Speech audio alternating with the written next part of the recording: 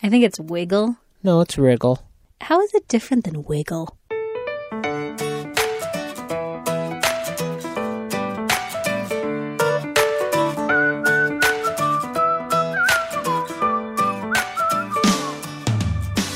Welcome to I Tell My Husband the News. I'm Shannon Rae Green, a journalist at USA Today. Each week, I catch my husband up on all the stories he may have missed. He doesn't really like to read or watch the news, so I'm pretty much his sole news source. It's a big responsibility. My husband, Dusty Terrill, is a local comedian in the Washington, D.C. area. Thanks for being here, Dusty. Thanks for having me, Shannon. We're back in our closet. Isn't that right, Dusty? That's right. Quarantine week number 3. Yeah, this is week 3. But we're doing it, and we're proud of all of you out there who are doing what you need to do as essential workers or staying at home and saving lives. So thank you to everyone who is helping our society move forward in these insane times. But we have a little treat for you today that we're not going to have any stories related to the novel coronavirus. That's exciting. Yeah, we found some thanks to... You found the 2? Yeah, I found the 2. And that's thanks to Doyle Rice. Big shout out to Doyle Rice, who is our science and weather reporter. So we had a nice weekend where you finished taking out all the grass around where we want to mulch. I dug a new mulch bed. Yeah. A big area. It was hard work. And my wife was little to no help. But we do want to hear from what you guys are up to while you're quarantining. You can reach us. I'm at Shannon Rae Green. I'm at Dusty Terrill. And you can also email us at itellmyhusbandthenews@usatoday.com.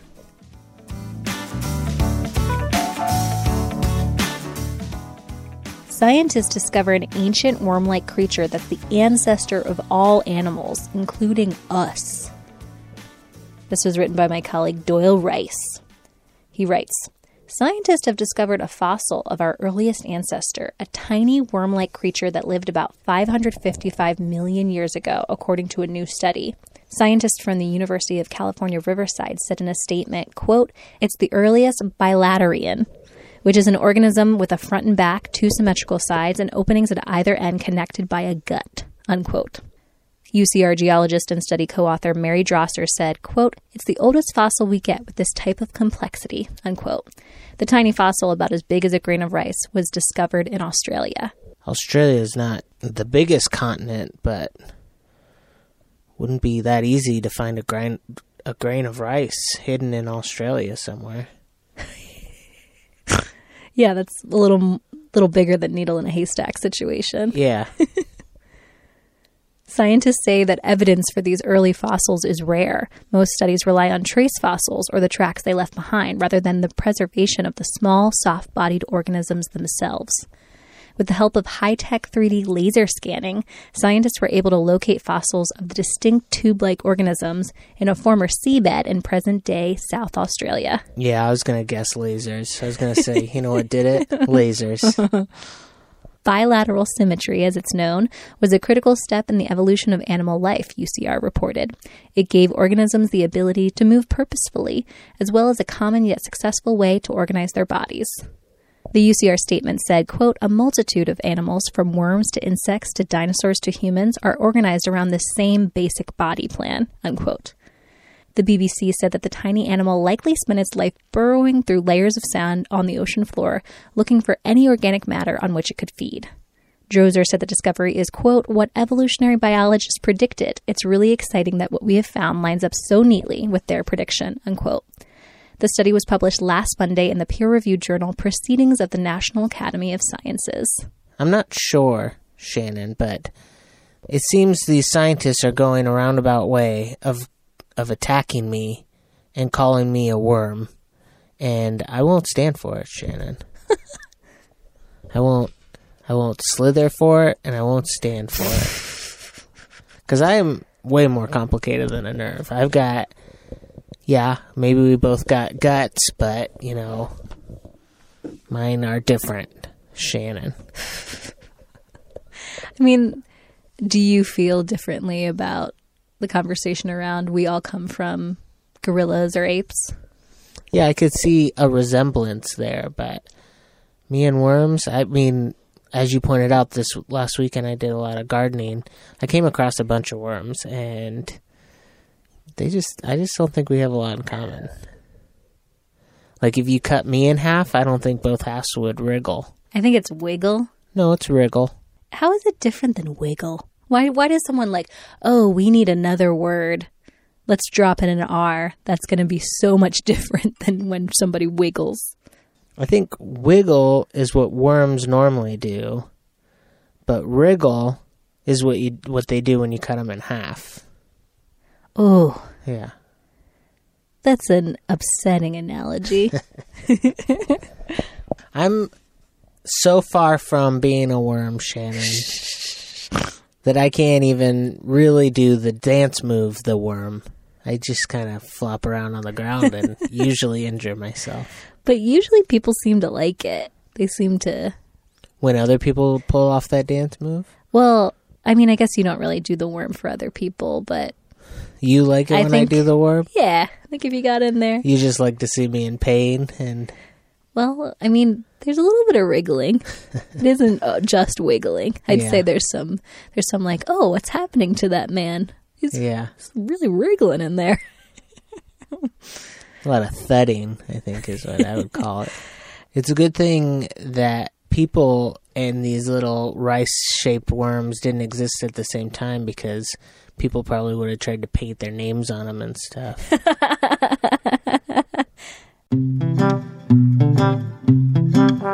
Neanderthals didn't just hunt mammoths.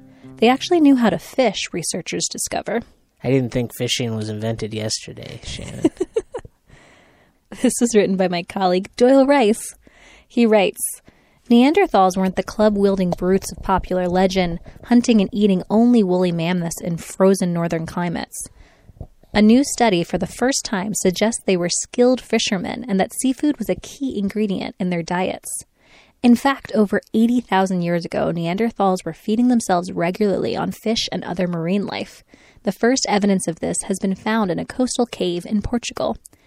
According to the study, in a cave filled with fish bones and crustacean shells that researchers knew were left behind by Neanderthals, the cave, quote, provides the first record of significant marine resource consumption among Europe's Neanderthals, unquote.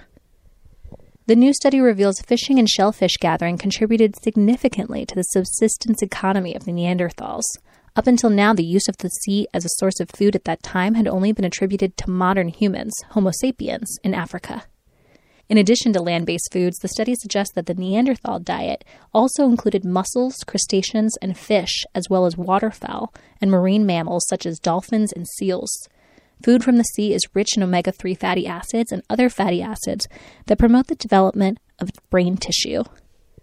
The study lead author, João Zilhão, a researcher at the University of Barcelona, said, quote, if this common consumption of marine resources played an important role in the development of cognitive skills, it did so on the entire humanity, including Neanderthals, and not only the African population that spread later, unquote. Scientists believe that the increased cognitive ability also boosted Neanderthals' ability for abstract thought. Study co-author Dirk Hoffmann of the University of Göttingen in Germany said, quote, among other influences, this could also explain the early appearance of a culture of modern people that use symbolic artifacts, such as body painting with ochre, the use of ornaments or the decoration of containers made of ostrich eggs, and geometric motifs.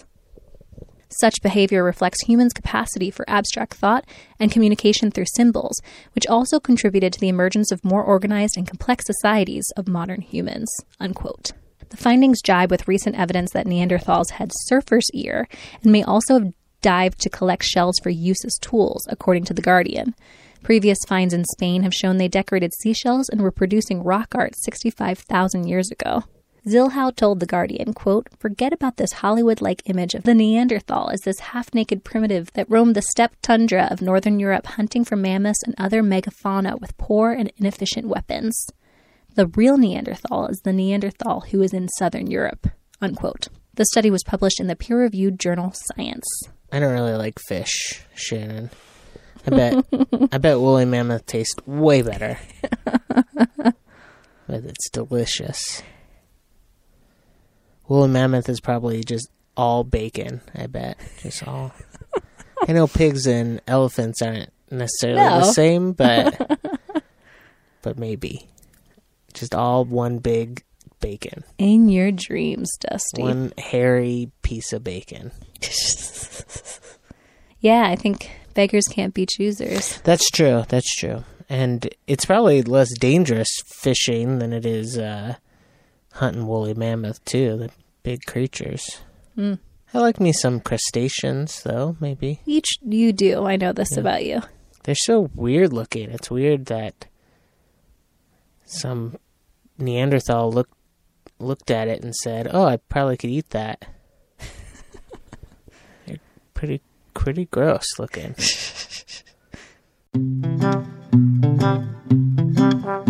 And last today, we've got the Lightning Fast Headline Roundup. Does Dusty care about these stories in the slightest? Here we go. Stuffed animal scavenger hunts make life bearable. Get it? For bored kids. What about for bored adults, Shannon? I mean, it's not like we haven't talked about it on our regular walks of the neighborhood. That's true. I considered putting a stuffed animal in my window, but then thought, I don't really want people, especially kids, peering into my home, so decided against it. When a 5-year-old's birthday was canceled due to the coronavirus, he got a parade of fire engines and ambulances. I hope that a certain 33-year-old's birthday doesn't get canceled because of a coronavirus. I'm talking about you. Oh, I know it. I'm 32. My birthday is June 21st, so hopefully we'll keep watching it. We can be around people again by then. Harry and Meghan bid farewell to their Sussex Royal Instagram account. If there's anything I care less about than the Royals, it's the Royals' Instagram account. Tom Brady pitched himself to the Tampa Bay Buccaneers. Doesn't seem like a difficult pitch. You can get Dr. Anthony Fauci's face on a donut in Rochester, New York. I respect the guy, but I don't really feel like I need that. Zumba instructor leads a class from her porch. I thought the one bright side in this whole social distancing, quarantining shenanigan is that I finally had a good excuse not to do Zumba. That's the one bright spot. Yeah. That's crazy. And now even that's ruined. U.S. gas prices drop amid virus-driven slowdown. That makes sense. We have not been spending a lot of money on gas. Shops open in Wuhan as virus outbreak wanes in China. That's promising. Classic TV is comfort food in coronavirus era. The best classic TV shows to stream, from Lucy to Star Trek. Yeah, I think you and I are going to hit a spot where we're out of stuff to watch. Yeah. Nintendo brings the Mario Classics for Switch. Guess I assumed that you could already get that. I didn't know that was new. But thanks. Someone needs to buy me a Switch, I think, Shannon. Free tacos. Taco Bell giving away Freebie Tuesday as part of its coronavirus response. That's tomorrow, you guys. And if you're listening on when it's Tuesday, it's today. Which you probably are. Out of toilet paper, Students' Web Tracker lets shoppers find essentials amid coronavirus. I think I've got plenty, Shannon. But just to be sure, I've hidden some from you. Video games can be a healthy social pastime during coronavirus pandemic. I prefer my video games to be solitary. How Tiger King and Britney Spears are connected. Britney also accepted money from that man to go murder Carol Baskins. No. Spoiler alert for anyone who hasn't watched Tiger King. Britney's crazy. Pennsylvania plant goes into overdrive to produce toilet paper. You get yourself in a catch-22 situation there because the people working at the plant have to work harder, and then that means they're going to poop more often, which means they're going to need more toilet paper, and then they have to work even harder to get that more toilet paper, which means they're going to poop more often. You see where I'm going with this? Just endless cycle. Yeah. Next week on I Tell My Husband the News, well, I don't know. It hasn't happened yet. That's why it's called the news. I Tell My Husband the News is part of the USA Today podcast network. New episodes come out every Monday. If you want to check out other podcasts from all across the USA Today network. Just go to podcast.usatoday.com or find them wherever you listen to podcasts, like Stitcher, SoundCloud, or Apple Podcasts. Thanks so much for listening. Bye. Bye. Bye-bye.